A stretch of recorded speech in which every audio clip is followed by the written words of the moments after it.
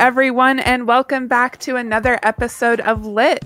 I am joined today by Tyler Hummel, a freelance critic, journalist, and host of the Anti-Social Network podcast. Welcome. Good to be here. Good to see you. Good to see you too. I am so excited about the book we're talking about tonight. This is one of my favorite books, one of my favorite authors, and that is C.S. Lewis's The Screwtape Letters. I'm so glad you recommended that we talk about this tonight. Indeed. I can't remember the first time I read the Screwtape Letters. It was probably when I was bored in college, but at the time I was going through the C.S. Lewis books that are the popular ones to read. So I was reading Mere Christianity on my commute to college every single day, and I read this. At the time, I don't think I necessarily appreciated what it was going for and how complex it was. But a couple years later, I came back to it, and it just clicked with me, and it just instantly became my favorite book. And yeah. I think since then, I've read it at least 6 times, cover to cover at least, wow. And read multiple versions of it. There's 4 or 5 adaptations of it. There's a stage play version of it that's currently touring. There's a Marvel Comics adaptation from the 1970s that's very hard to find, but I have it, and it's not very good, but I have it. But yeah, this is one of the handful of books that I would say I have a pretty solid grasp on, all things considered. I love it. Yeah, was one of my first C.S. Lewis books, aside from the Chronicles of Narnia. This was the one I read as an adult. And like you said, I didn't really get it at first. I was like, this just sounds like really creepy and strange and like, what is he trying to get at? But yeah, as I got older, I got more into it. And then I started to understand it better. I really like the audiobook adaptation. The version I have is by Ralph Kosham. But you had me listen to the Doodles one on YouTube, and that was amazing. Yeah, this book has been done up as an audiobook probably about a dozen times at this point, just because it's one of the most popular books to come out of England in the past 100 years. It's probably Lewis's second or third most popular book. And the 2 adaptations I tend to go to are the whatever the Blackstone version is, because that's the one that's free on Audible. But there's also a John Cleese version of it, which is very weird. You wouldn't think of the Monty Python guy as a Lewis fan. But the best version of it I found is the Andy Serkis version, where obviously, and I'm sure your fans are familiar with Gollum from Lord of the Rings.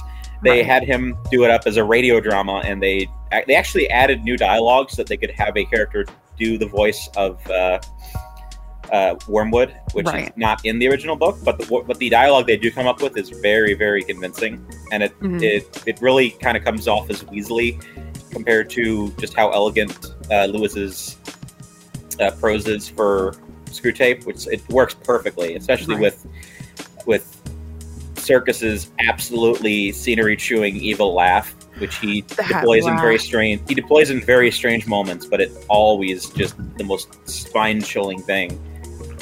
Yeah, listening to that version, it was so much more creepy than it already feels. Like C.S. Lewis just gets you with how creepy it is, but then having that audio narration, that evil laugh just got me.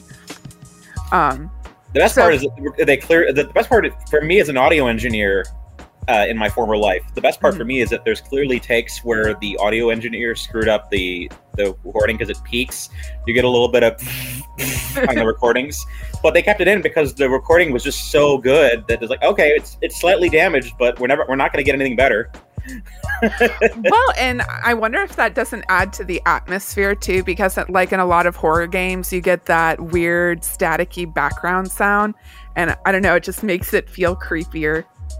I've never seen someone use audio peaking as a tool, but that could be true. But anyway. So for those of you who have never read the Screwtape Letters, I would read the back of my book, but it's just like, this is how cool this book is. So I pulled the summary off of Amazon. And so the Screwtape Letters by C.S. Lewis is a classic masterpiece of religious satire that entertains readers with its sly and ironic portrayal of human life and foibles from the vantage point of Screwtape, a highly placed assistant to Our Father Below. At once wildly comic, deadly serious, and strikingly original, C.S. Lewis's The Screwtape Letters is the most engaging account of temptation and the triumph over it ever written. Just based on that summary alone, like if you had never read the book, would you be like interested in it? I don't know if I can put myself in the mindset about that, because it's something I'm so familiar with at this point that I can't not think of it as something endemic to my spiritual life and my reading habits. But I mean, when I usually sell the book to people, I usually say it's a satire about demon bureaucrats. Bureaucrats, I like that.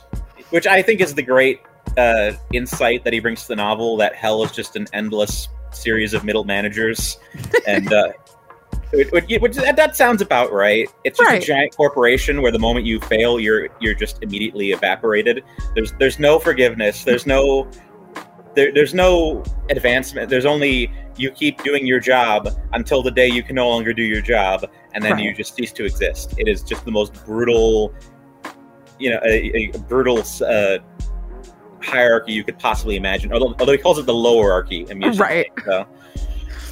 Yeah, I like the time he takes to make all of these conversions from things we already know, like our Father below or the lowerarchy instead of the hierarchy. It's very thoughtful. Lewis said that there was never a book that came more instantly to him than Screwtape Letters compared to anything else he did. But he also said that it was also one of the most emotionally taxing books because because he had to put himself in the mindset of Screwtape in order to make it work, which, yes, corporatism is a good way to put it. But the actual mental process of pretending to be Screwtape, he said, caused him to spiritually cramp for the duration he was writing it, which I can get that. Yeah, it's very hard to put yourself in the thought process of making evil more prevalent, just based on how we live our lives, and usually through really pedantic ways. Right. Which it comes easily to us because we are by nature sinful creatures. But indulging it also makes it a lot easier. Right. Yeah. Wartime Propaganda over on Rumble says, hell is full of assistants to the regional managers. I mean, that's pretty good. So yeah, the style of the writing is this high satire, high irony. Did your book come with 2 prefaces? Because mine did. It was weird. Mine did not. I have this is the off-the-shelf version. You'll find at every single Barnes & Noble. There's actually an annotated version out there that I haven't gotten yet, but eventually I want to read that because I think it's done up by the Wayne Center, and I like those guys. So they're very good C.S. Lewis scholars. But for now, this is any edition will do. So the only difference it seems to be is that yours has an extra preface that mine doesn't have.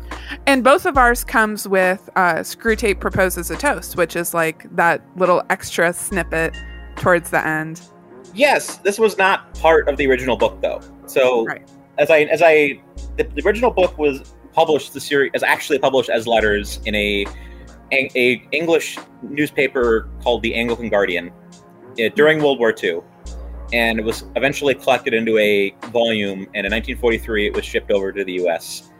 And that's actually the first book of his that brought him popularity here. In England, his first book of note was The Problem of Pain. Here, Screwtape Letters was the one that took off, and it gave him his American fans. Most notably his future wife, but that's a whole different... I don't want to go into the Joy Davidman stuff right now. But, that's for another episode at some point. Yeah, he ended up being profiled by Time magazine in the late 1950s. He was approached multiple times to do a sequel book to Screwtape Letters because obviously it's his most popular book. Everyone likes it. He said, well, it's too hard to write. So he ended up writing Screwtape Proposes a Toast as kind of a short story that, and for most editions, it's kind of just stapled onto it. It doesn't have anything to do with the plot of the book, but it's a good kind of epilogue because it just takes the character and puts him in of Uncle Screwtape and puts him in a different setting, and it actually lets him breathe a little bit more, and we learn a little bit more of just how hell works and what his thoughts are on the general political movements of the 20th century. So it's a little less personal and more political, but it's a really good addendum to everything that comes first. I totally agree. It's really fun, and hopefully get to the end and towards the Rumble section, we'll be able to talk about it a little bit more. But just to really dive right into it, one of the things we hope to do tonight is to look at the advice that Screwtape gives to his underling Wormwood and see what alternate advice we can derive from that. Because the whole point is that Screwtape is writing these letters to his nephew Wormwood, this young temp who is dealing with the patient, right? Just a normal human being who's living his life. And he's basically trying to draw him down this wayward path. So one of the first things that comes up is arguing. He wants to keep the patient from arguing. Like, why not? You know, why isn't he allowed to think critically there? Is this from the first letter? Or yeah, it's from the first letter. Yeah, so Screwtape brings up a really interesting series of advice, because the patient, who goes unnamed, is being tempted by the underling Wormwood, and Wormwood is incompetent, so he has to absolutely. So Screwtape has to constantly send him advice, explaining basic concepts to him as though he's a complete idiot, which he is. Right. And one of the first things he explains is that intellectual thought and rational thinking are actually tools that can reasonably lead a person to religion. Which you know, in modern days, I'm sure there's a few people that would do a spit take hearing that. But in C.S. Lewis's mind, being a student of Plato and Aristotle and Boethius, he thought this way all the way through, and he said, obviously, his entire faith journey was based on reasoning faith all the way down to the ground and coming and realizing that it makes more sense than the belief that the Earth is just a dead thing and that there's nothing out in the universe and we're just an empty cosmos. But for Screwtape, he takes that lesson of Lewis's and says, the best thing you can do is just to have him not engage at all. We don't want him to think, and if we do want him to think, we want him to think bland and stupid platitudes that don't actually mean anything for as long as possible, and just to keep him in a state of mediocrity and absent critical thinking that way he doesn't do anything. And he uses the example of a man who goes to a museum and he sees a painting and thinks, is this all that life is? Like, is this what my life is can be amounted to? Just things that wind up dead in a museum. And Screwtape talks about how this question is extremely dangerous. If you're a demon, it's extremely good if you're a Christian, because that's the kind of question that can lead you to reevaluate and come to faith. But in this case, Screwtape's answer to solving the problem is to whisper in his ear, "You should get some lunch." And so we can all relate to that on some level. So the man gets distracted, and then the question never gets resolved. And Screwtape says, "Well, he's in hell now." It's like he never revisited that thought again, because I was smart enough to just make him think these are questions that can be thought about later, and he never does, and he goes to hell. And that's how Screwtape ends up becoming the higher up in the lowerarchy, because he's just really, really good at what he does. He's really good at using pedantic questions to tempt people. It's so unnerving, because when I was reading that part, I could see myself doing that. I'm sure there was a time in my life when I was like doing some deep thinking, or like was getting into something that could almost, you're almost there, and then it's like, oh, I need to go eat, or I got to go do the laundry, or this facade of real life barges in. I have things to do. I don't have time to deal with these big questions of morality or mortality. And it's so unnerving to think that it's that little whisper, that little temptation trying to worm its way into your brain to separate you from God. Yep. And it's extremely dangerous. I mean, probably the best line of the entire book comes at the end of the 12th letter. And where Screwtape says, "The safest road to hell is the gradual one, the gentle slope, soft underfoot, without sudden turnings, without milestones, and without signposts." I love that quote. It's painful to think about that too. Yeah. And he one of the more interesting things that Screwtape says later in the book is that short, brutal lives are often more useful to heaven than long, slow ones.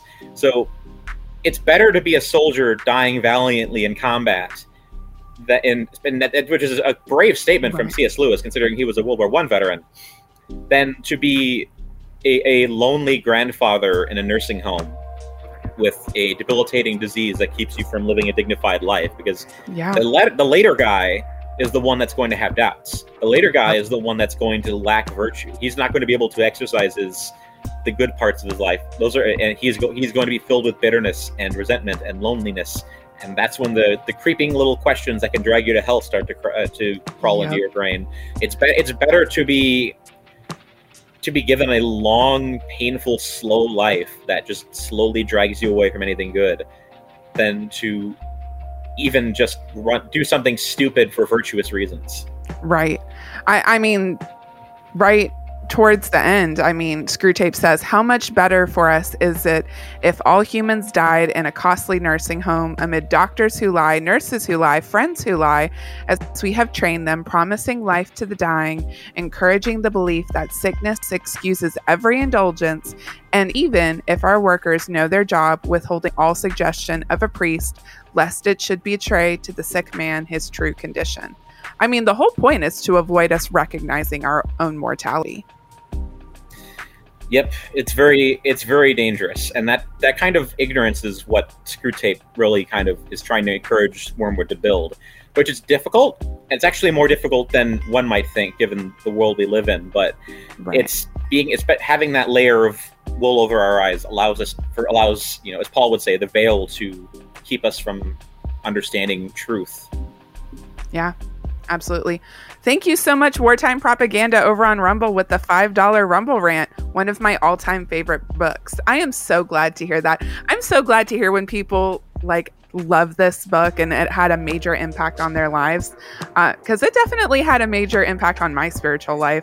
It made me question things more. It made me really sit down and think about the things that I'm doing, because one of the things that comes up, I can't remember if it's the second or the third letter, is just being around family.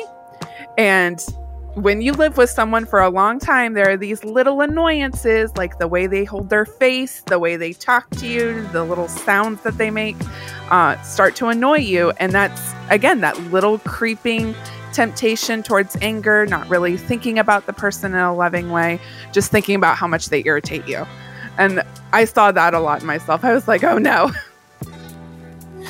I'm reminded of, it's not related to this, but I'm reminded of Chesterton's quote that the Bible tells us to love our enemies and to love our neighbors, usually because they're the same people. But which is true. I mean, it is true. Anyone who knows family knows that the most difficult relationships are the people that you have to grow up with. And those are often the ones that are the most bitter and the most painful and the ones that never get resolved. And that's sad, but yeah, it's reality. And it's those little tiny things that are the most damaging to our souls and to our spirituality. Yeah, for sure. One of the things that came back up when we were talking about critical thinking, it's not just not thinking, but thinking with our emotions. And it's so interesting to me that C.S. Lewis saw this even in his time. Now it's way more prevalent. It's like, we can't talk about truth. We can't talk about anything that's actually real. We can only talk about how it makes you feel. That's certainly true. And there's a lot of deferral from Screwtape to not think of things in objective terms. Mm-hmm. Towards the end, he talks about this tendency where the enemy, as in God, wants you to think in very simple platitudes. Is it right? Is it virtuous? Is it good? Is it morally correct? And the most important thing to the demons is to make them think, is this reactionary? Is this progressive? Is this part of the flow of society? Right. It's not the things that actually matter, just the things that they're the thoughts that cancel thoughts. The demons want you to think of the world as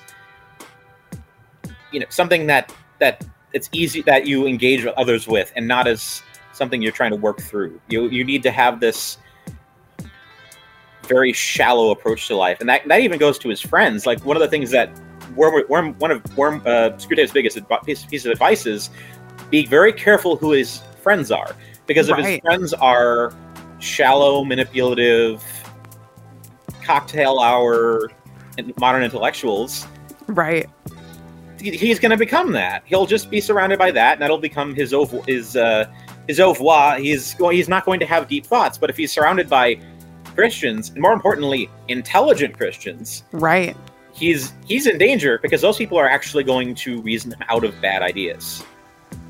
I like that you bring that up, because, I mean, Proverbs reminds us, one who has unreliable friends soon comes to ruin, but there is a friend who sticks closer than a brother. I mean, the people we surround ourselves with are extremely important. They can either sharpen us in our faith and in our walk with God, or they can bring us crumbling down really fast.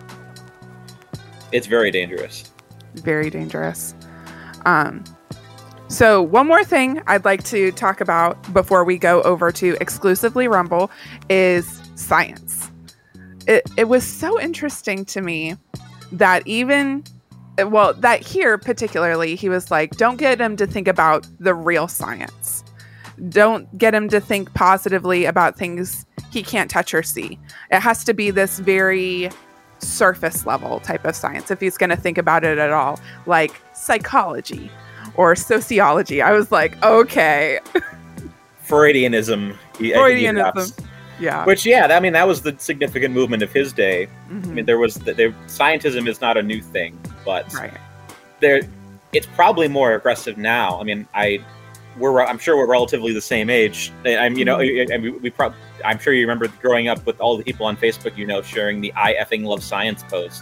Yes. Where it's like, look at this cool photo of space. Isn't that cool? Science is awesome. It's like the Bill Nye the Science Guy stuff. Just with that. Who's not even a real scientist. Well, at least with the original show, I can reasonably be certain that he was doing science experiments with writers supporting him.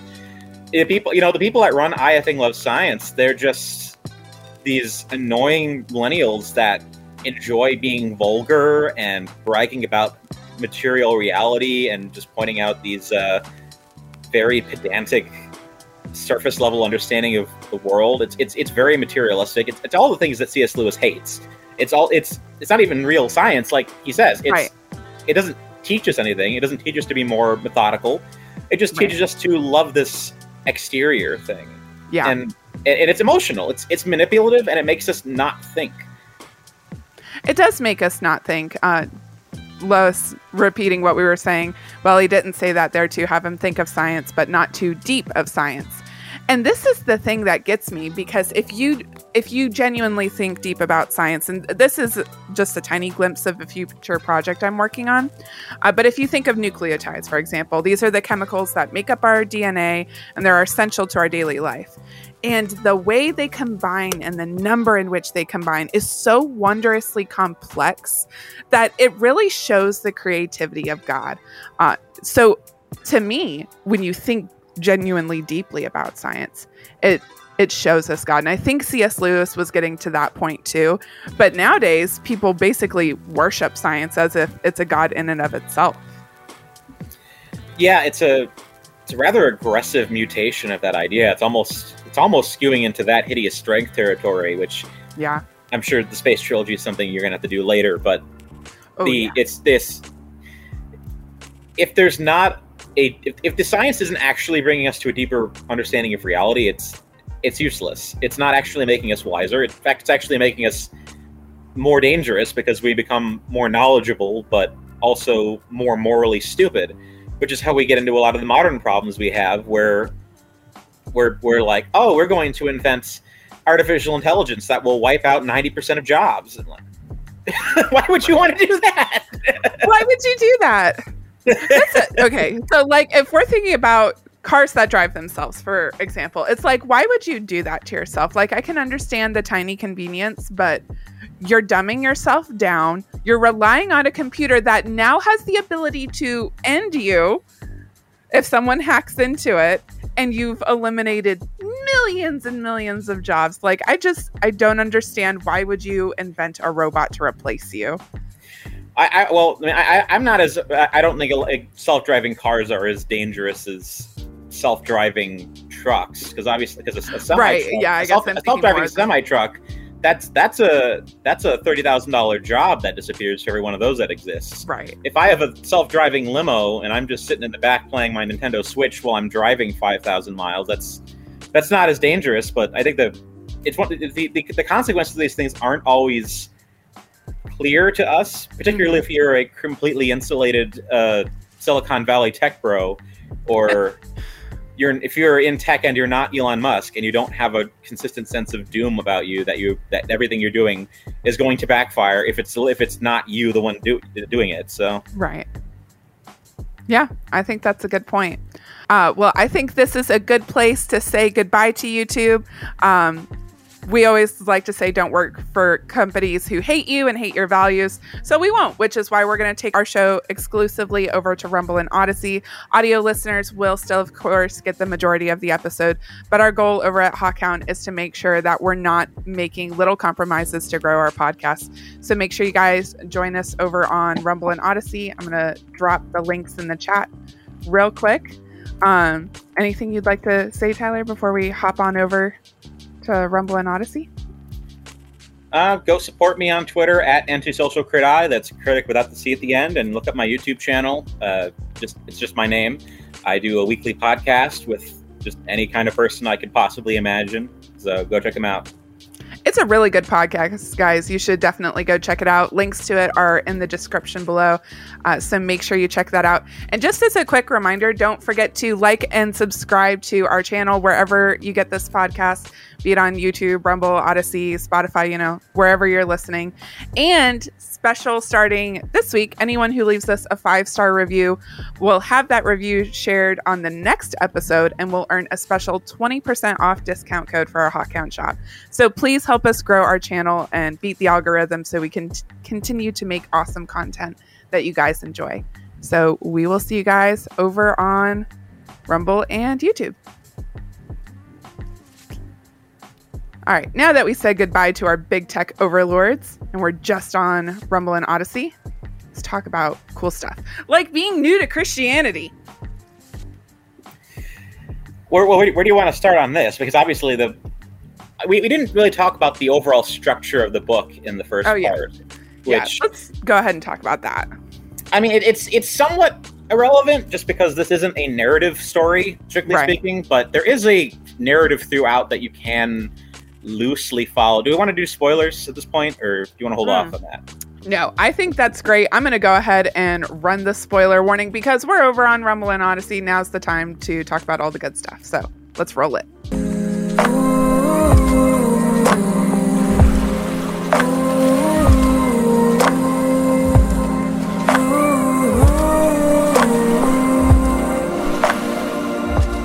All right, we are in the spoiler section.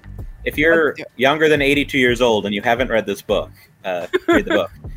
But yeah, so obviously, as we mentioned, it's a story about a demon that is the higher member of the lowarchy teaching his incredibly stupid nephew how to be a good demon. That way he isn't... It's not exactly described what will happen to him, but we kind of understand that he will essentially be eaten if he does not learn how to properly tempt other human beings.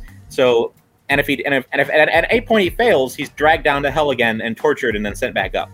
So, it's a pretty brutal job. But Wormwood has basically his life on the line, and he has to figure out a way to get this unnamed British individual in 1941 either 1940 or 1941 to get him to hell, and he's really bad at it. So most of what he's doing in the book is just constantly sending letters to his uncle, asking him for little trivia bits of advice. What can I do in the situation? How can I do it? And Screwtape is just completely nonplussed the entire time. This is all simple stuff that he should have learned at the academy. He's like, you should have figured out this out in your class. What is the academy doing nowadays? They're completely useless. Our researchers aren't teaching you how to do this. And about halfway through the novel, the worst possible situation for Wormwood happens when the human being he's tempting suddenly converts to Christianity, and more so becomes essentially untouchable in some regards because either an angel or the Holy Spirit has descended upon him and made it effectively impossible for him to do certain kinds of temptation, particularly sexual kinds. So now he has very limited range to do anything that he can to draw this human being to hell, but he's still trying. And just as a safety precaution, he turns his uncle into the infernal police by claiming that he spoke a infernal heresy, quote unquote, and by claiming that the enemy actually loves the human beings, which isn't possible because the enemy can't possibly love them. That's why our father, he wasn't chased out of heaven. He jumped out of heaven. Right. He couldn't stand it anymore. He started his own. It's basically Milton, but yeah. He's like he jumped into hell to start his own purely rational republic where everyone is equal and everyone puts in their fair. It's basically like a Puritan colony, but it's like everyone does their fair share, and we're gonna research and figure out how to destroy heaven. And the Screwtape later says our goal is to shout down heaven and prove it wrong, which obviously is, if you've read The Great Divorce, you know this is incredibly silly and stupid, and it doesn't make any sense. But yeah, which is a good teaser because next week we're actually going to talk about The Great Divorce because I just can't get enough of C.S. Lewis. But real quick over on Rumble, Abby Libby with the $6 Rumble rant. Tyler, Abby Libby, so excited to see you. Yeah, I left a comment on their podcast last week as a troll, but nice. But yeah, so towards the end, Wormwood is starting to make a little bit of progress again, but not really. And the worst possible situation happens in the final letter when the soul he's supposed to tempt is killed during the Battle of Britain by a bomb, and his soul is suddenly ascended up to heaven, and Wormwood is now doomed. There's no way out, and Screwtape sends him one final letter and says, "You will be given to me, and I will enjoy what I get to do to you." And then that's the end. Although there's also the epilogue of Screwtape Proposed to Toast, which is, I guess, ostensibly set a decade later. It's just Screwtape giving a kind of a college opening night opening address about the state of the world and about the state of democracy and the time since that's happened. So it's not really tied to the overall narrative, but it's very good given the amount of context details, because we start to get a little sense of what they're doing with all the souls they're eating. Essentially, they compare them to the humans that come down to hell are compared to fine wines and well-prepared meats. There's like we have an antique bottle of Pharisee tonight. This is a very special night. We'll have to get into all of the little details about that. But I do want to touch back on the university. I like how even in hell, the academy is just absolutely worthless still. That says a lot. Probably because they're killing all of their tempters. There's no knowledge transmission in hell other than what the researchers are doing. Right. So they're sending all these young tempters out, and half of them are coming back dead. It's like there's no ability to train experience in the long term, it seems. Right. Well, and part of that is the move in which they've decided to do the temptation. So it seems to me like just throughout the whole narrative, there was this past where the tempters would show themselves and try really hard to create magicians and devil worshippers and like all of this dark magic-y type stuff. And now in the modern age, it's more secretive and slow and covert. And he even mentions this in Screwtape Proposes a Toast, like the souls aren't as good anymore. Like they don't taste as good because they're just kind of like meh type sinners. But it just shows you how creeping and easy it is to walk down that slow and narrow path, like you were saying earlier. It definitely reflects the way culture changes, because it's one thing for a demon to pretend like he's a demigod, and right. I mean, that's generally the interpretation of some of the aspects of the Old Testament, where you see these gods like Asher or Baal, whispering into the ears of these societies and saying, "Sacrifice babies, kill them all." Like they're not doing that now. Yeah, where's I would pull out my Alex Jones "Kill the Babies" voice, but it's I don't want to kill my voice right now. But but because we have this modern prejudice, because the goal of modernity is to be atheistic and materialistic, and those are the overwhelming cosmological and metaphysical understandings of our age, the demons don't have the benefit of being able to attack directly. They can't jump in the body and scare you. They can't possess you as easily. It doesn't actually bring people away from the enemy as it might have in one point. And so he says the best thing you can do is to put an image in your head of a little man in red tights. Then that way they think of the demons as these silly comical creatures that don't make any sense. It's just it's a fiction from our movies. It's like, it's not really something serious. It's not something to be worried about. It's just a thing. It's a fantasy. It's not a big deal. But the less you truly think about it and I gather a true understanding of what a demon is, right, that's when it starts to move you toward in the right direction, because which is the whole point of the whole book. This is the underlying nature of temptation, and when you understand that nature, suddenly you're able to move past it, and the demons can't touch you anymore. Right. No, I think that's exactly it. It's all of this misdirection. So, like, one of the things they get into is prayer. So, of course, from the demon's perspective, if a prayer happens at all, they don't want it to happen, of course, but if it's going to happen at all, the prayer should focus on the self and not on God.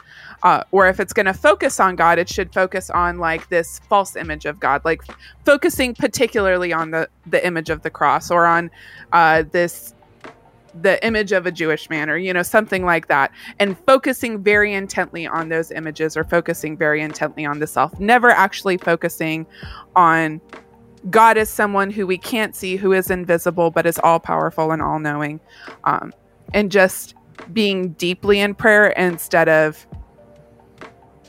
I don't know how to explain it. It's like you're just distracted the whole time. I think the best part to me is when he says the best thing you can do is make them focus on a corner of the wall as though that is God. Oh yeah. There's a great Simpson bit that kind of echoes that, where you see Homer staring into the ceiling going, "If you're really God, you're going to help me right now." And then Marge walks up and says, "Homer, that's not God. That's a waffle that's been stuck to the ceiling for 3 years."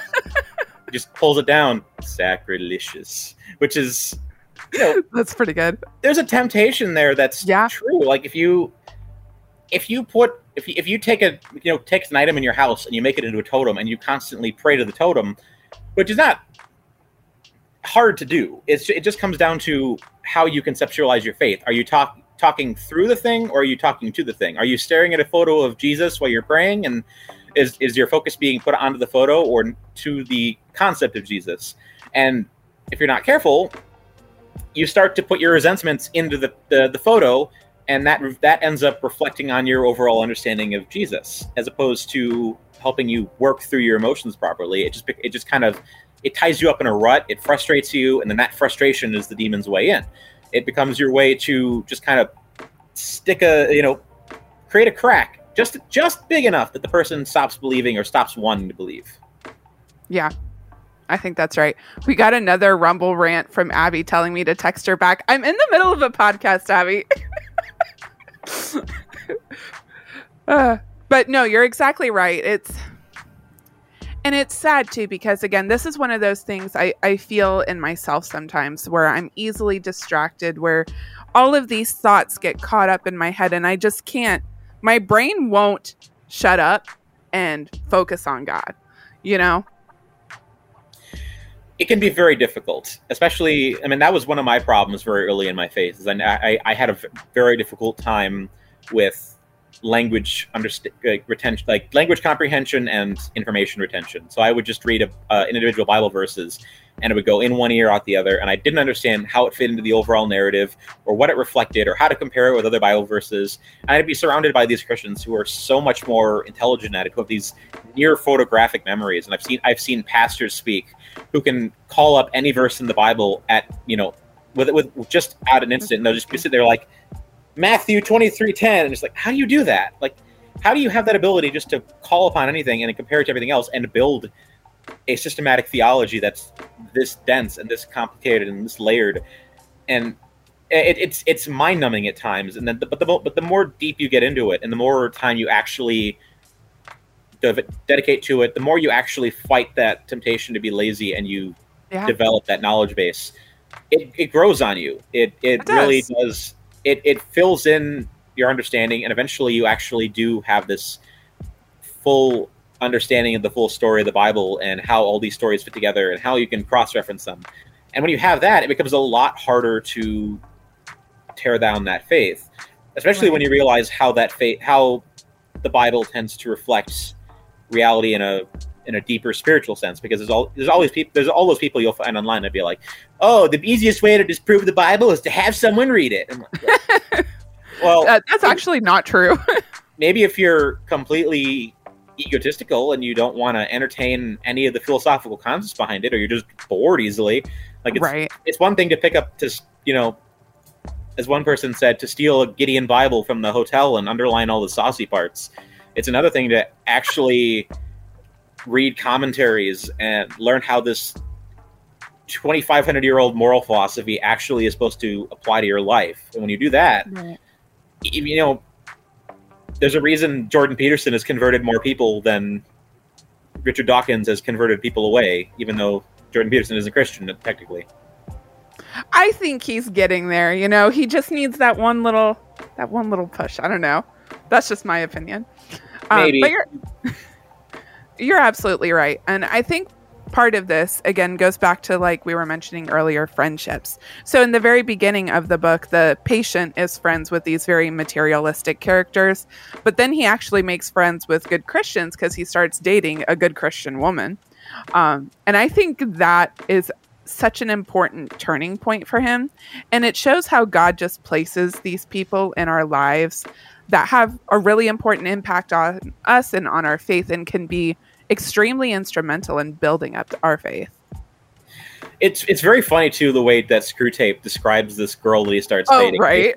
He finds her the most contemptible sort of person, because he describes her as a waif. Like, she's this very pure-hearted, innocent young woman who just, like, she's the kind of person you can tell, like, she's a cradle Christian. She's never been outside of the church her whole life. She's never been exposed to any sort of hardship or pain. And Wormwood's insight is, like, the only thing she would be useful in the old days is being fed to the lions. Right. It's like there's nothing you can do with her. She's just untouchable. The tempter that's stuck with her is doomed. Like, there's nothing you can do to her. But and because the unnamed human is dating her, and she's perfectly in line, suddenly all these temptations that they might be able to use to mess with this human are suddenly not available. They can't do any sort of sexual temptation with him. They can't do any sort of... It's becoming more and more difficult to do philosophical temptation, because now all of his friends are relatively reasonable. And it gets to the point where they have to convey a council of all the other tempters just so they can start collaborating together, because it's getting too hard to do it individually. Like they say, like, we have to, like, put all these fine cracks in all of them at the same time. We have to get them to... And the example he uses when he meets the friends is the idea that this very intelligent young Christian young man, he's constantly going on about the historical Jesus, and he's described as an intelligent Christian, but he has this kind of modern weakness to his theology where he's constantly deferring to a certain kind of academic Christianity which I would say is not necessarily damaging, but in this context, it's just creating this version of Jesus that's not actually in line with what the Gospels are saying. Right. And so it just kind of it's all about creating those little wedges. If we're thinking about the historical Jesus, you're not thinking about the gospel Jesus. If you're not living by the gospel Jesus, then you're not a Christian. So they have to constantly just find ways to put more and more cracks in the facade, and it gets harder and harder over time for Wormwood, because like you said, his friends are influencing him in the right direction. Right. I like that you mentioned that this guy was focusing on the historical Jesus, which brings us to when Screwtape was focusing on the idea of Christianity and socialism, or Christianity and faith healing, or Christianity and vegetarianism. I was like, these are great.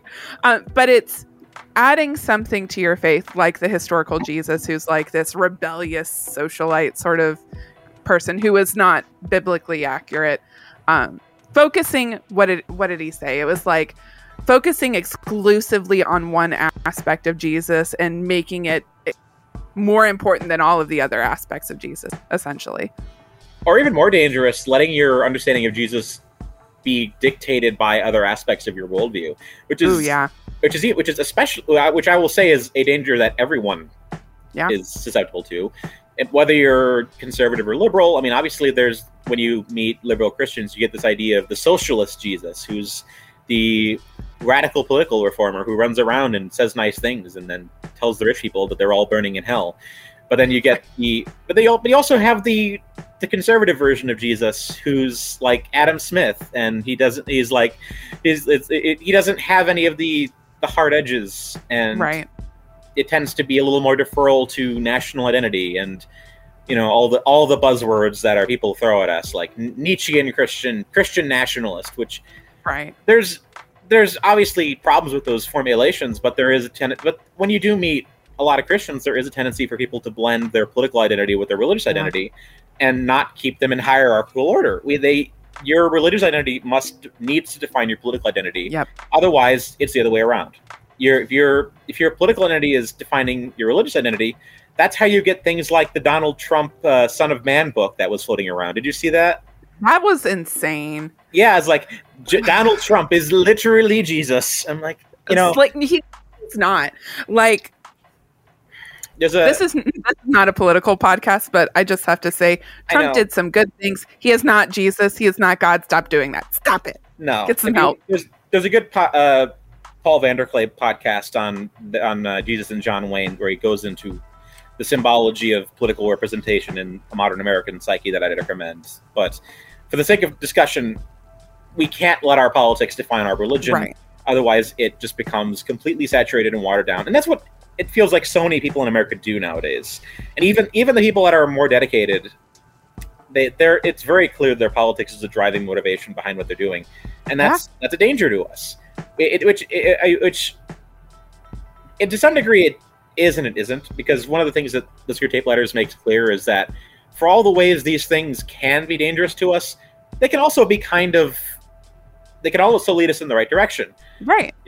A virtuous man who goes down to hell is, as Screwtape says, all the more amusing when he gets there. But virtue in the hands of someone who's moving in the right direction can also bring you down the right path.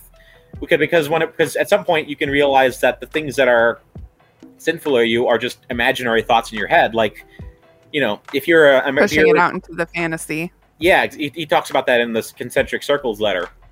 If you're a soldier in a war and you say, I hate the Germans are evil, the Germans are everything, or in modern context, I hate the Russians are evil. There's not a good Russian. The only good Russian is a dead Russian. Then a Russian soldier paratroops down in front of you.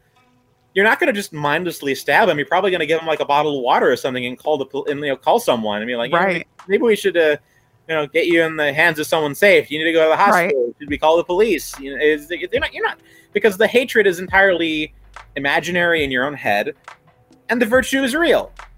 What the dangerous part is when those two things get reversed. Like, when you imagine when all the bad parts of you become real, and when all of the good parts of you are just hypothetical, which is the quintessential, I guess you could say, if not to get too political, but the social justice kind of angle, where it's like, right. We're gonna build the utopia by killing everyone that doesn't agree with us. Like that's when it becomes the opposite. Right. The virtue becomes entirely imaginary. There's no actual reality, but the sin is immediately right there.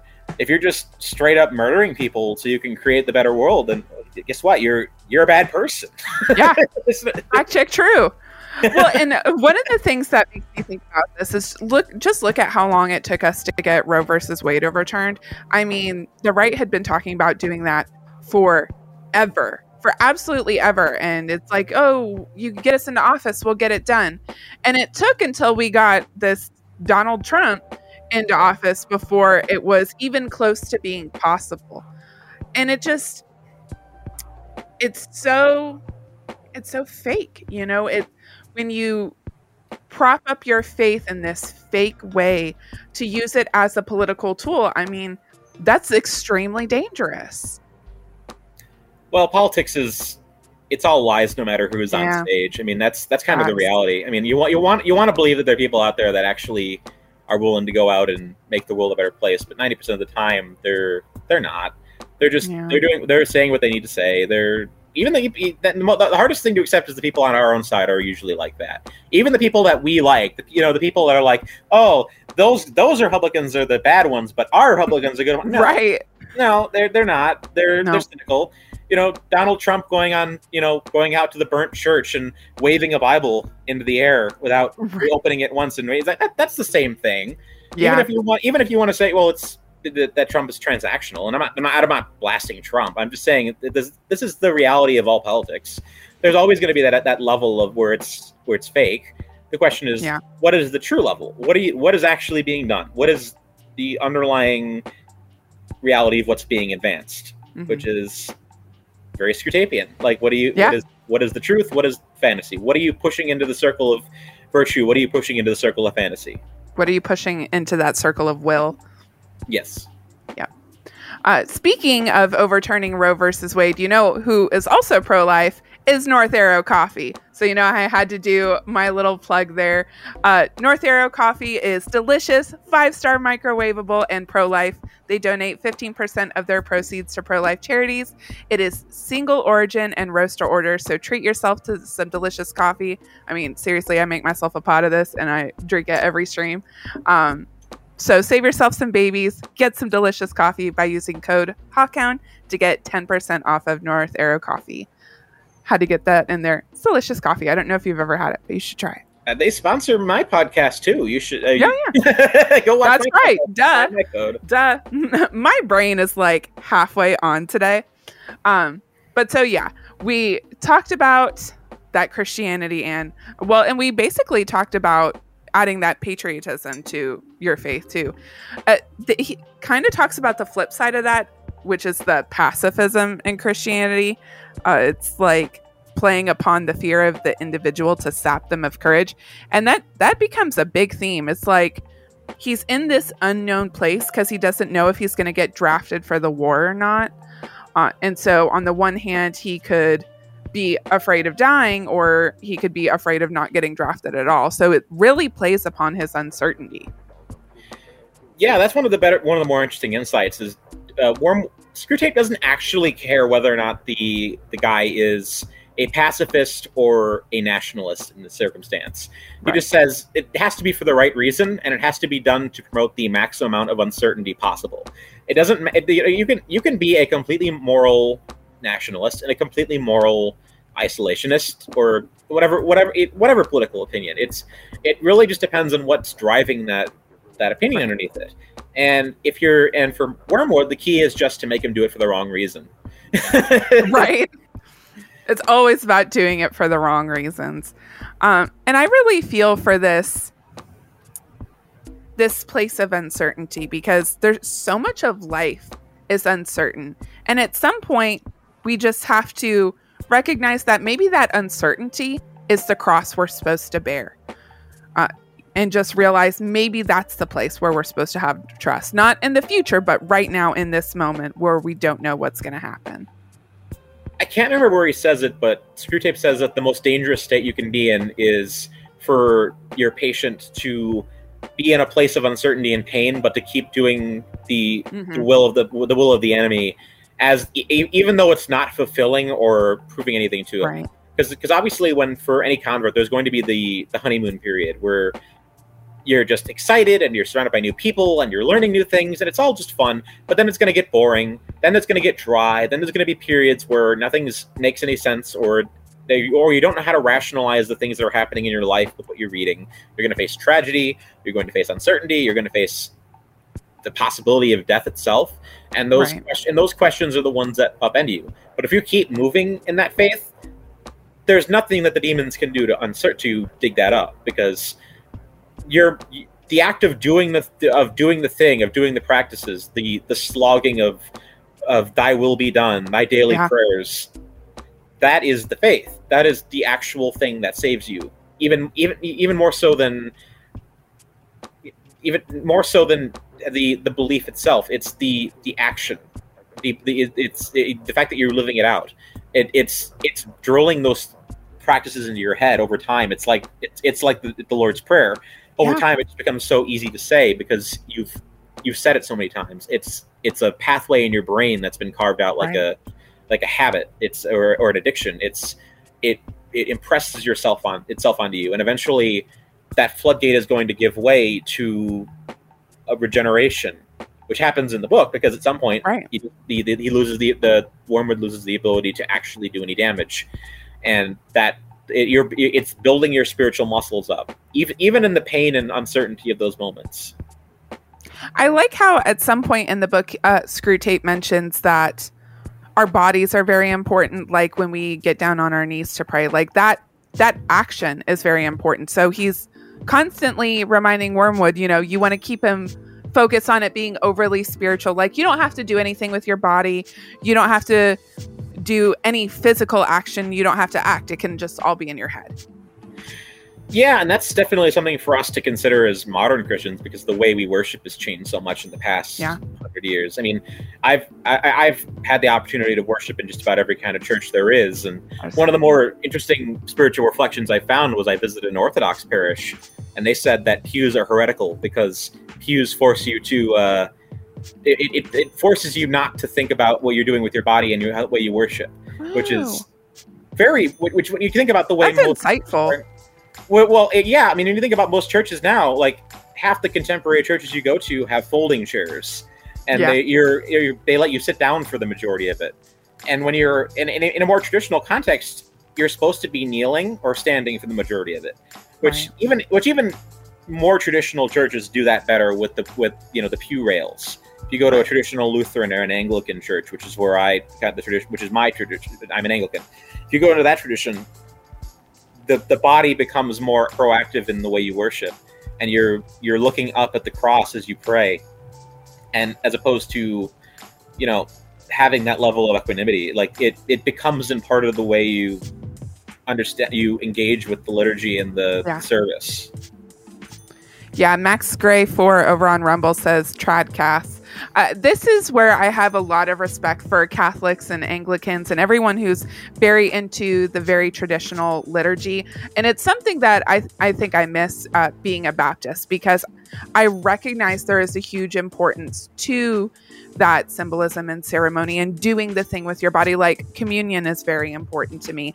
And that's a thing we do with our bodies. It's just, there's something I think Protestants have lost a little bit in that. I don't like berating my evangelical brothers too much, because I see too much of that on Twitter. Like, I appreciate it.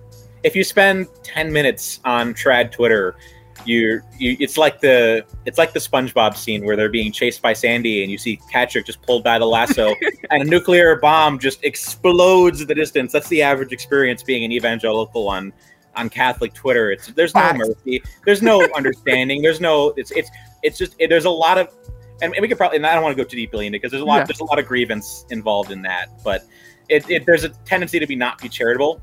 But I definitely agree. There's a lot of the reasons why things like the Book of Common Prayer or the Rosary exist are because these are tried and true spiritual tools, right? And they can be very easy to forget. Even C.S. Lewis, as a non-Catholic, says the most pressing thing that the Protestants ever got rid of was the confession.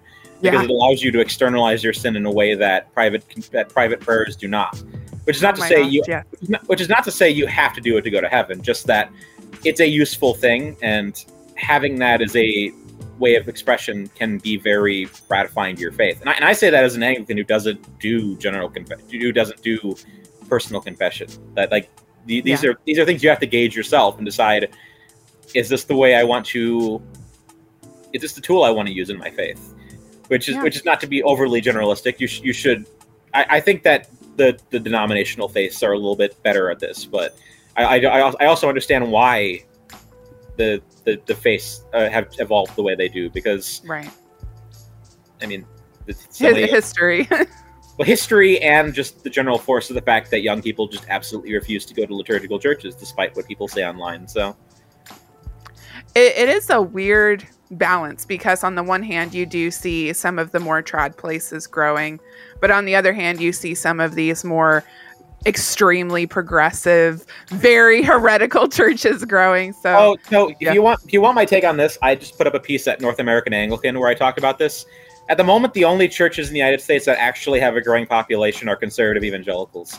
Yeah, progressive mainline Protestant churches are dying, and the ultra traditionalist churches are their growth is overstated. There's a self-selection bias to it, but for the most part, the only church with replacement level faith at the moment is basically like the non-denominational, charismatic, Pentecostal, evangelical version of the faith where you go into the megachurch, which me as an Anglican is not happy about. But right. That's the reality. Those are the only Christians that have, where the families on average have 2.1 kids per family, because you need one kid each to replace the mom, and then 0.1 of a child that likes to go skiing with sharks. So skiing with sharks. I like that. Or whatever, pole vaulting into a tiger pit, whatever. Something very masculine and intense and death-defying. He's doing the jump the shark scene from what's the old Happy Days? Yeah, he's the one doing the Happy Days shark jump. Right. So. Yeah. It's so interesting because, I mean, in the Screwtape letters, he talks about trying to get the patient to be a connoisseur of churches, like to not stay at one church, but to go around and just kind of sample them, and like not really be dedicated to one, not get involved, not build community, just to be like really high-minded and spiritual and better than everyone else he sees. Yeah. To quote another C.S. Lewis book, Lewis talks about this in Mere Christianity, where the status of being a Christian is supposed to get you into the door. It's not supposed to be where you stay. The best thing you can do as a Christian is to pick a tradition and really drill into it. Which is not to say that every church is there's no difference between them. Like, certain churches are better than other ones, and I'm sure our Calvinist friends and our Catholic friends would be very happy to remind us that there's no salvation outside of themselves. But right, it's all predestined. Exactly, exactly. So there's no salvation outside of communion with Canterbury. But at the end of the day, the most important thing you can do is to pick a side and then really understand it. Right. And if really drill into what makes that tradition tick and understand its intellectuals and why it was designed the way it was and what problems it was solving. And when you do that, you actually can delve into the deeper aspects of faith. You don't want to be just trapped eternally in that initial entry door where you're just showing up, you're not baptized, you're not in full communion, you don't understand what the theology of the church you're going to is, or what the purpose of the worship is, or why you're doing anything you're doing. You need that extra layer. You need that communion with what you're Christian. But you also just need that communion with the community. Absolutely. The most important thing you can have at a church is deep friends and connections with that church. You need to be going out to lunch with them every single Sunday. You need to be just doing life with them. Yeah. You need to be having conversations with them. You need to be asking them questions about Bible verses. Like, that's when the actual work of faith happens. If you just show up to a church and you don't know the name of anyone there, and then you go home and you live your life as a hedonist, what's the Florida Georgia Line lyric? You cuss on the Mondays and pray on the Sundays. Oh yeah. Yeah. You can't live that forever. And even in the religious parts of the United States, the Bible Belt, that's the culture. You drink heavy on Saturday night and then you go to Sunday church and you pray it away. That's not a great life. It's not. Well, and I just know from volunteering at my local church, it's like on Easter Sunday and getting ready for Christmas, it's like you have to like pull out all the stops, because that's when all those CEO Christians come pouring in the doors, and it's like, oh, I want you guys to be here every week. When I was 10 years old, I used to think of Christianity as an insurance policy, and now I realize how stupid that is. It's like, if I put in the bare minimum, I probably won't go to hell, but that's not how it works. Well, and it's like, it's not a good insurance policy, because, I mean, if we're wrong, then we got persecuted our whole lives for nothing, Because, I mean, the Bible tells us the world is going to hate us. The world hates us. We're seeing this now actively on Twitter everywhere around us. You just got to look at the news right now to know that everyone hates Christians. Like, it's not a happy world to be a Christian in right now. The media is literally deferring to a terrorist right now because they don't want to admit that the Christians are victimized. Right. So. Yeah. Yeah.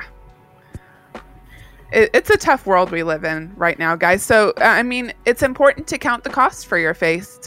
If you're going to do it, do it. Don't sit here like a wet blanket and half-ass it. Indeed. We've gone off topic a few times already. Yeah, that's okay. We're just having a good time talking about the book, the themes. This is the cool thing about the Screwtape letters, because I don't know if it's so much about the story itself. I mean, the story itself is amazing, but it just really makes you think.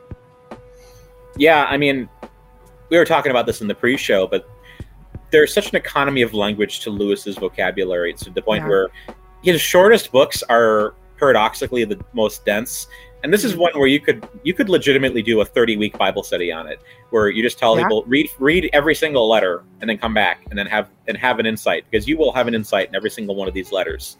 This is not a book that you should just briskly read. This is the kind of thing you can read over and over and over again, and you come away with a different lesson, or you read it at a different point in your life, and suddenly a lesson makes more sense to you then than it did before. Yeah. Like there are certain things that you don't need at certain points in your spiritual life, but it jumps between so many different topics that it allows you to reflect on things as you're reading it and just pick out individual letters and figure out how to apply that. And there are some points where it goes really in depth on specific issues, like dedicates 4 or 5 letters just to a single topic. Even there are points of it where it actually got kind of pedantic, but it really. You can come back to this book so many times in your life. This is a book everyone should read at some point in their life. And I like how you point out that you can get different lessons from it at different points in your life. One of the things that really stood out to me when I reread it before this show is the idea of something being mine, the idea of ownership. And this is something that, again, the Screwtape and Wormwood are trying to ease into the patient. Like, you own time and space and your body like you might own your boots. So, like, there's a big difference between my boots and my God, but people are taught to have the same attitude regarding both, treating unownable things like time and God as if they were commodities to be bought and sold. It's so weird, but it's so true too, because like if you think about a work day, it's like, okay, I'm giving up 8 hours of my day or however long you work to your company or wherever you work, but that time still belongs to you. But actually none of it belongs to you. And that's a problem that anyone's going to face, especially very early on in their religious journey, because you tend to think of these things as burdens, or you think that it's like, oh, am I supposed to do a devotional reading today? It's going to take half an hour of my life. Am I supposed to pray all the time? How long am I supposed to pray for? Should I just pray for a minute, or should I pray for an hour? And then you meet people that are like, oh yeah, I spend like 3 hours a day in prayer. And you're like, well, that's such a waste of time. I can't possibly do that. Right. I have a job. It's such a burden and a sacrifice. I can't wake up early and read my prayer book. I can't wake up early for devotions. I can't spend hours of my life praying. I've got X, Y, Z, and which right. The reality is that's true, but you could fit it in. You could fit in an hour a day of reading the Bible or reading a devotional book, or if you're Catholic, doing the Rosary, if you're Anglican, reading the Book of Common Prayer. You can fit these things in. This isn't hard. It's an hour. What are you gonna do? What are you doing for an hour every day? Like, right, mindlessly doom scrolling on TikTok. Yeah, well, yeah, especially now for these young kids who I refuse to use TikTok. But if you're just mindlessly scrolling social media for an hour a day, put on one of the 100 billion podcasts where they do daily devotional readings and spend any amount of time just reflecting on it. And you don't even have to go super in deep. You don't. Yeah. If something is, if you're struggling with a certain book of the Bible and you can't get past it, there's plenty of pedestrian level books that are completely accessible that you can read that'll help you understand the concepts, and then go back and read the Bible and say, oh, I understand it through this lens now. Like there's things you can do. There's things you can do right now that don't cost you anything at all. There's a million free podcasts. Literally a million. There's thousands of YouTubers and free audiobooks and resources and websites and blogs and everything you could possibly imagine that's at your fingertips And the first thing in your head is, I don't have time for any of it. Well, if you're watching this podcast right now, you're doing the thing. Good job. I'm so proud of you. Yeah, I would hope so. Yeah. Max Gray4 recommends Hallow. Have you ever used Hallow before? No, I'm not a papist, so... Oh, okay. Is it a Catholic one? I had heard of it before. I didn't realize it was Catholic. That it's one of those like meditation ones. Yeah. I'm guessing. Yeah, they pulled a lot of popular Catholic devotional materials into it, so it's all in one place. I think you can like listen to like Catholic lo-fi onto it, and there's like Catholic lo-fi. That's a mood. It's actually very useful if you need something like droning to listen to while you're working. But but yeah, I mean, there's plenty of resources, Yeah, and there are. You could do a whole list of recommendations, but that's neither here nor there for the moment. For sure. Abby Libby says over on Rumble, what if I'm mindfully doom scrolling on social media? Can you mindfully doom scroll? I'm inducing ego death! Maybe in like a Buddhist meditation sense where you're losing yourself, but that's right. Not a Christian way. Myself is disappearing. I'm becoming one with Twitter. That seems kind of, I don't know. That's kind of what Buddhist meditation is all about. It's like, it's dissolving your concept of the self and coming to understand what you actually are within your own mind. So right. Wartime Propaganda says, I like Hallow even as a Protestant. That's cool. I like that. Who does that Bible in a Year podcast? It's like Father Mike Schmitz, I think. Yeah, I know a lot of really good. I know a lot of people that listen to it who aren't Catholic. So that's I've been driving with my dad, and he's been listening to it. He's the most evangelical person I know. So there you go. Yeah. So there's lots of resources out there. I mean, take advantage of them. Take your faith seriously. And the last thing I just want to kind of mention before we get into our final book club questions is the idea of death. Like, so we touched on it because when you did the whole book synopsis, the patient does ultimately end up dying in this air raid bombing. And there's this moment when the patient gets to see Jesus and the angels who've been around him, who have been helping him. And that is just... It's only a couple of sentences, but it is such a tender moment, even coming from Screwtape's words. Like, how does that work? How does the demon capture that tender moment of when you get to see Jesus's face? Like, oh, it was you. It's the last chapter of the Screwtape letters is some of the best prose and reflection of the entire book. Yeah, because it really does frame it in a beautiful way, and especially if you've read other books like The Great Divorce, where you hear Lewis's ideas about the nature of salvation. You start to realize that salvation is a process that begins before you die and then becomes fulfilled in it, and in the moment of your death you come to realize the full nature of your existence had led up to that moment, and that everything good was just a part of building that to that moment where you're finally reunited and become one with goodness and light itself. And for Screwtape, he's aware of the reality that heaven is absconding with their food. Like they repeatedly call humans cattle throughout it, and but he has this understanding of it, at least intellectually, where he thinks like, the moment the fullness of his life is brought before him, the man sees Screwtape, but he also sees Christ. Yeah. And suddenly he realized, it's like the veil being released before him. Everything makes sense. The entirety of his life is just made perfectly clear in that moment. And the man is fulfilled, and he's taken away, and Wormwood is left to his fate. There's nothing more he can do. Now, some people might think this ending is very sad. It's not like the patient was an old man. He died very young. He died while he was in love.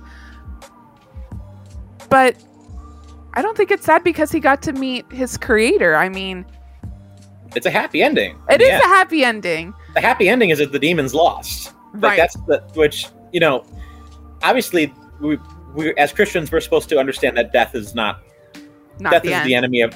death's not the end, but that's also philosophically our enemy. It's the thing that we have brought upon ourselves by our sin. Right. But because of Christ's redemption, we're able to escape that reality, and we have hope for our ultimate state and revival, and that we will not be judged for our duly committed sins. Right. So we are. And that is the blessing of Christ. And I think this is a lie told by the world that death is the ultimate sad thing to happen. I mean, if you're a Christian, you're like, this is it. I'm finally going where I belong. You know, we were not meant for this world.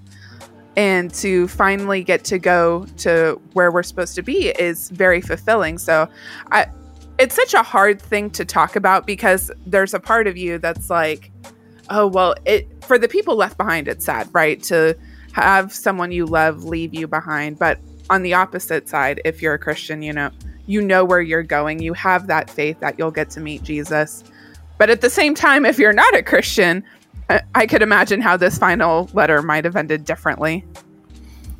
But death is still real, and philosophically, it's still considered a bad thing. I mean, it's one of the more difficult realities of Christianity, is that we're supposed to recognize that death is an end, but because we are both body and soul, right? It is not the fullness of that end. You know, I read a part of Adam Carolla's book a couple years ago, and he said, he's an atheist, so he's like, when someone dies, you're sad because that person's gone forever and you're never going to see them again. And even if you believe, there's still that reality of finality to it. There's still the reality that the body is dead, that the spark with them is gone, and that tension of the reality that the person is still alive but the body is dead. Right. It doesn't feel real to people. It doesn't. And Lewis wrote 2 entire books just about that nature of that grief and the nature of that separation and pain, and how we ultimately have to find a way to channel it back into Christ. Otherwise, it could be all consuming. It can, and which is another, which I don't think Screwtape doesn't really go into grief as a temptation, but I would imagine that C.S. Lewis has a whole nother book about that. I'm curious why he didn't add one of the patient's family members dies, and because there's probably a whole layer of temptation to that. Because how many times have you talked to someone in life who said, I was a Christian until X family member died, and suddenly I realized there's no goodness in the world.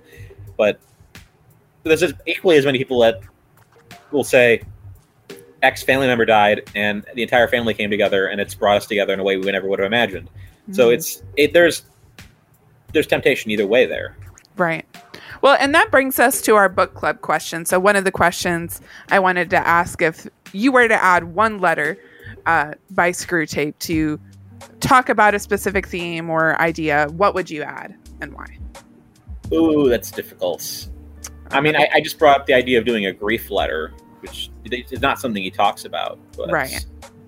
That would be cool. And chat, please participate. If you guys wanted to add one letter, what would you want it to be about and why? I mean, I think I'd be curious what Screwtape can do with modernity. I mean, obviously there's so many new challenges we're dealing with today, but a lot of them are just extensions of the things that are already in the book. I mean, technology is just a distraction. Politics is a distraction. And this is something that he goes a little into when Screwtape proposes the toast, where he talks about the mediocrity of democracy, that there's this tendency in societies where democracy and equality are desired to flatten human beings down and to punish excellence and moral virtue and goodness to the point where everyone's just kind of meh. No strong opinions, no strength, no abilities. It's just a big mass of gelatinous failure. And that's kind of what we're dealing with now. Like, there are no virtuous people anymore. Guess what? Everyone's kind of a little bit bad, but it's just everyone's boring, and there's not enough good people to go around to keep everything working. So everything's just kind of slowly getting more chaotic. Yeah. The slow downward spiral to hell, sadly. Yeah. I think technology would be a really interesting letter, even if it was like more technology closer to his day, so maybe not quite the advent of computers, but just like different technological advancements would be interesting to see how he would talk about them. Like, I mean, even talking about newsprint, how news is so widely accessible and how the written word can be used to manipulate your mind. I think that would be a very interesting discussion. It's not new though. Like that's the only thing I would say is like it's every challenge we're facing now is something that Lewis was keenly aware of because religion was dying in his day. The news media was as biased in his day. Technology was dehumanizing people in his day. I mean, he was probably about like 45 years old when the nuclear bomb went off. Like imagine like what that's going to do to you. Like, oof. That's a good point. Max Grayforce says computers are revolutionary. It would be interesting to see what he would think. It would be interested to see what he would think about computers. So my other question was, how would Screwtape letters look differently if written today? I think he would talk about computers. Be interesting to see his take on transgenderism. That would be spicy. That would be spicy. Oh goodness, I'm not going to begin to comment on that. Yeah, totally fair, totally fair. But yeah, and the thing is like you said, nothing is new, and there are variations of that temptation. We didn't really talk about lust or sexual desire, but that was one of the things that came up a lot when he started dating this new Christian girl. First, it was like he was trying to get him to fall in love, but not real love, just like this surface level infatuation. And so he talked about how if you get them to marry someone and it's all just like that surface level happiness, as soon as you fall air quotes out of love, then the relationship is wrecked and there's like no true sense of deep and meaningful love. And that still applies today. Yeah, especially in the age of Tinder. Good grief. Yeah. Max Grayforce says he would think it was some Eastern Buddhist crap. Oh, the transgenderism stuff. Yeah, probably. I would say it's more of a Gnostic heresy in the immortal words of James Lindsay. So. Oh, yeah. That's fair. At least they recognize that there's a soul, even though they haven't figured out that the body and soul are both important. Well, yeah, when you can't figure out a theology that integrates the body and the soul, you wind up with denying the existence or one or the other, or actively saying they're bad, right? Which is very bad for your mental and spiritual health. If you're just going to believe that I can transcend into a conscious being with no need for a body, like you see that in like all the time in like 1960s science fiction, where they thought the next stage of humanity was to evolve into a cloud, an extra dimensional being that has no body. Like right. It's sort of in Futurama is like, but that's not what the next. Next version of us is going to look like. That's like a ghost, but it's like my joke on people who believe in simulation theory. It's just creationism with extra steps. Right. That is the big guy in the chair. Exactly. Except the big guy in the chair is just a nerd. Right. Yeah. So my last book club question, and we might have touched on it already, is like, we talked about lots of lessons in this book, but was there one that just like hit you more than others that drove home? Abby and I talked about on the Postmodern Pilgrim's Progress, hashtag real grass, which we'll talk about more next week when we talk about the Great Divorce, but like something that is so real. It's like, oh my gosh, that hurt. Just don't fall into sophistry. I mean, Lewis is very much a Platonist. And Plato's entire philosophy is just about getting to the real thing beyond the surface, getting to the real world, and not getting trapped in the shadowlands of the world where everything is just puppets and voices and where you're enslaved to the world around you. Don't let yourself be distracted, and don't let yourself be caught up in sophistry and weak answers, because that's the trap. The trap is you get caught in the wires, you get caught in the spider web, and then you don't get out. You have to constantly dig deeper. And so as Andrew Clavin says, you got to always ask why. Dig to the next layer, figure out the truth, get to the actual underlying nature of things. Because otherwise you just wind up as the stereotypical Reddit atheist who just asks questions but has nothing original or profound to say. You're just right. Like, oh, your religion is so smart, and why doesn't it exist? It's like you have to Dab, yeah, it's like why, but when you actually dig down to things, that there is moral and coherent spiritual reasons to do that, and we don't always dig deep enough ourselves, and so we get caught up in these questions, and we make mistakes, we say stupid stuff, and it hurts us and hurts other people. So for me, the Screwtape letters is that don't just start at the surface. Like you start at the surface, but dig deeper. You let yourself always be searching for that real truth, the real platonic reality. I like that. Yeah. That is also one of the big lessons I took away from it, is like, don't let yourself be distracted. Be very mindful of yourself when you're thinking about others, talking to others. You just never know when that tiny little creeping temptation is going to sneak in and build up your emotions or make you say something you might regret. So I really enjoyed this book. I really enjoyed having you on. Thank you so much for joining me tonight. Thank you. It was my pleasure. Well, I hope everybody tunes in next week, because I will be joined by none other than Abby Libby. We are going to talk about C.S. Lewis's The Great Divorce. So that is an episode you don't want to miss. So make sure you guys like this show, give it a thumbs up, subscribe. And just a quick reminder, anyone who leaves us a 5-star review will get a special shout out next week and a 20% off discount code for the Hawkhound shop. So please don't forget to like and share the show. That's how we grow and that's how we get better. And we'll see you guys all next week. Take care.